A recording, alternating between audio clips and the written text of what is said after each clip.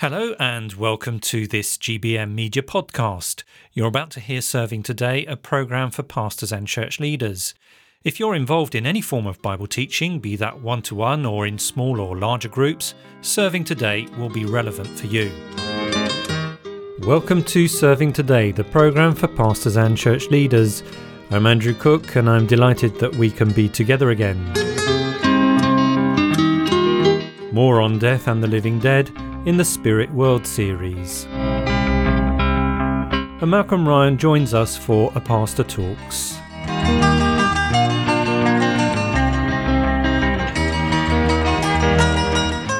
In our series on the Spirit World, we began looking at what the Bible teaches about death and the living dead. Graham Jones, who's helping us with this here on Serving Today, took us to the parable told by Jesus about a rich man and Lazarus, which is found in Luke chapter 16. Graham explained what this says about the spirits of the dead, what happens to Christian believers when they die, and then what happens to unbelievers when they die. Well, let's join Graham again with another lesson about death and the living dead.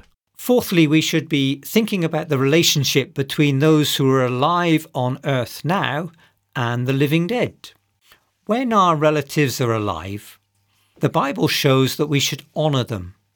Leviticus 19 verse 32 says, "Rise in the presence of the aged, show respect for the elderly, and revere your God. I am the Lord." When our relatives have died at the funeral, we can speak freely and publicly and honestly about the good our relative has done. After King Saul had died, David speaks about Saul and Jonathan's bravery and their achievements for the people of Israel in 2 Samuel chapter 1. We can continue to honour the name of our dead relative. We should speak well of them. And if our relative was a believer, the best thing we can do is to follow their example of loving the Lord Jesus and growing in godly character. But are there some things that we should not do? Yes, there are. At the funeral, we will not want to follow the traditional practices of seeking the favour of our dead relative. We already have the grace and favour of the God of heaven through his Son, Jesus Christ, who died for our sins.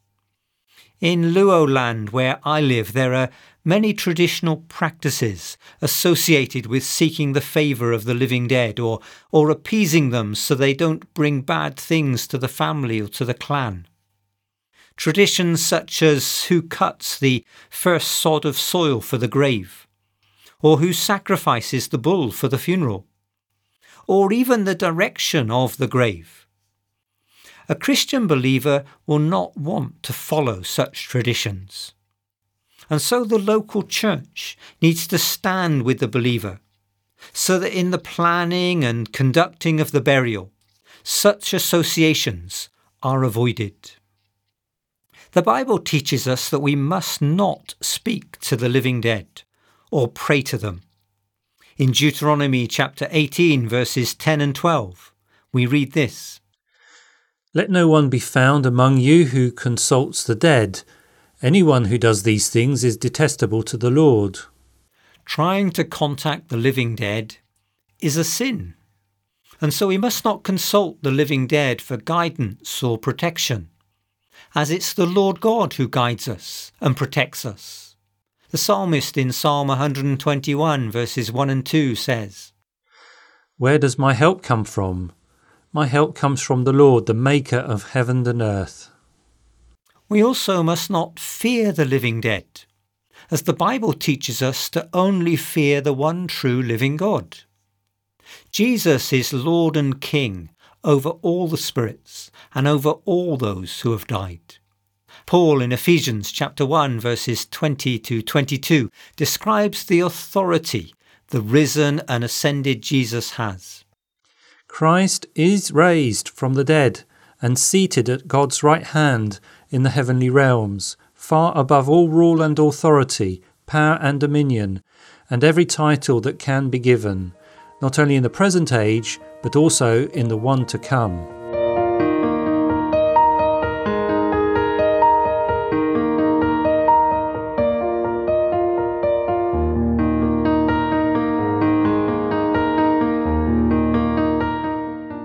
the Old Testament, when the Israelites did not put away completely the traditional religion of the people around them, God says in Judges chapter 10 verses 13 and 14, "But you have forsaken me and served other gods, so I will no longer save you. Go and cry out to the gods you have chosen. Let them save you when you are in trouble." The children of Israel were trying at the same time to serve both the one true living God and false gods. But the first commandment tells us to only worship the one true God. Trying to serve both God and the traditional practice around us, that happens today.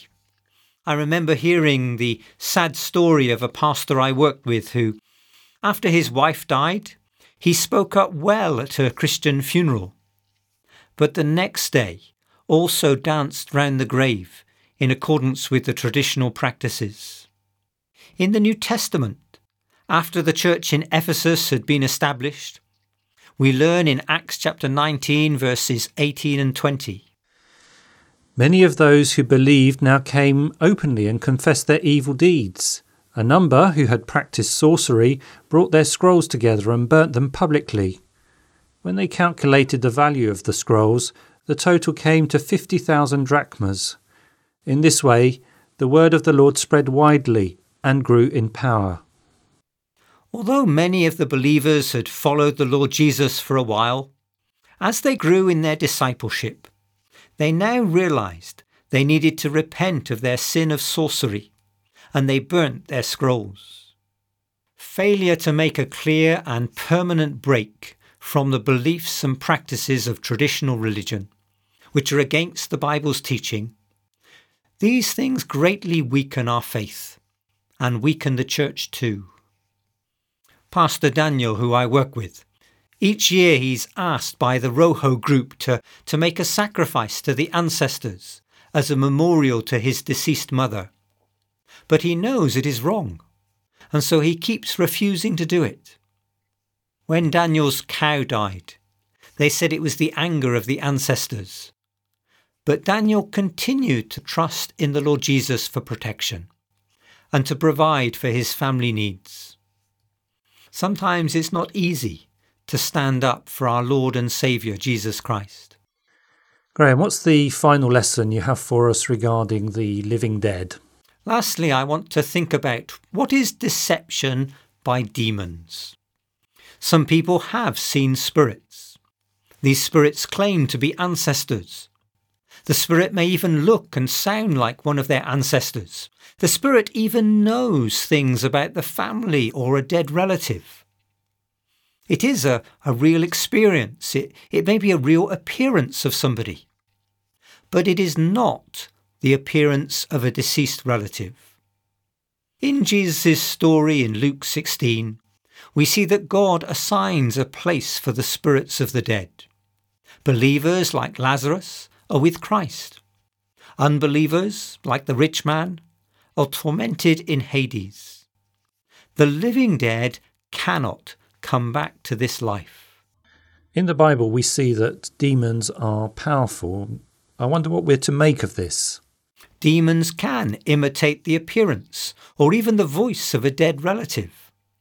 Demons do this to deceive people, so that they trust in these ancient practices rather than in Jesus.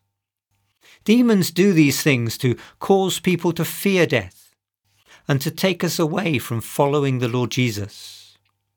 It's not the living dead who influence our lives here on earth. It is Satan's evil spirits that seek to influence us and distract us from loving and following the Lord Jesus. As we close, let us remember that for Christian believers, Jesus is victorious over sin and Satan and death. He defeated the final enemy. In 2 Timothy chapter 1 verse 10, we read that Jesus Christ has destroyed death and has brought life and immortality to light through the gospel. There is great comfort in the words of the Apostle Paul in 1 Corinthians chapter 15 verses 54 to 57. Death has been swallowed up in victory. Where, O death, is your victory? Where, O death, is your sting? The sting of death is sin, and the power of sin is the law.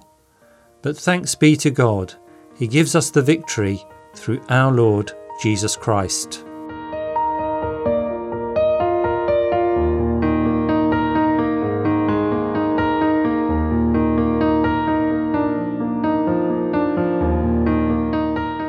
Now, if at this time in your ministry you are in need of encouragement, here's some help from Malcolm Ryan in A Pastor Talks. Life, it doesn't always come up to expectations, does it?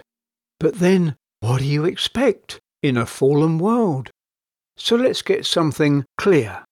When things go wrong and we're beset with problems, it isn't because God doesn't love us or care about us.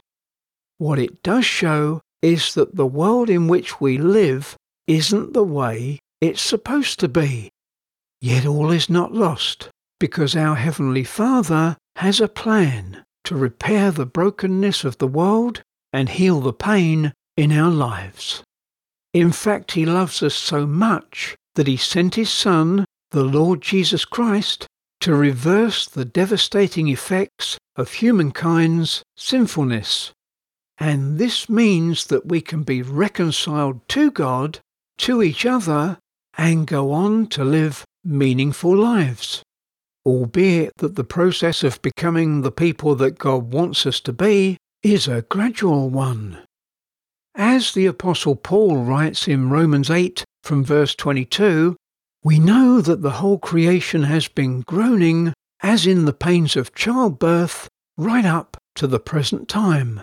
Not only so, but we ourselves who have the first fruits of the Spirit groan inwardly, as we wait eagerly for our adoption to sonship, the redemption of our bodies. For in this hope we were saved.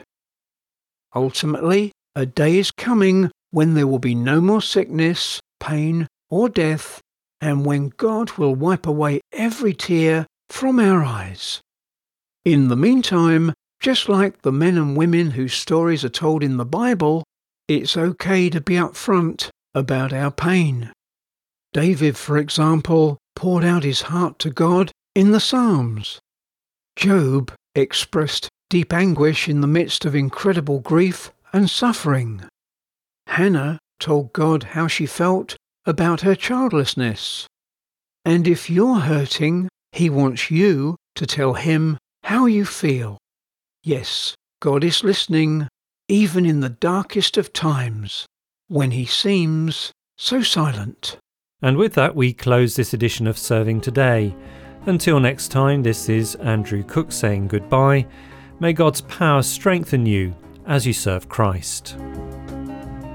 That was Serving Today, a podcast from the Grace Baptist Mission radio team. To get in touch, you can email us. The address is servingtoday@gbm.org.uk, or find us on Twitter @servingtodaygBM. You can also search our back catalogue from our webpage www.gbm.org.uk/radio. Thanks for listening and goodbye.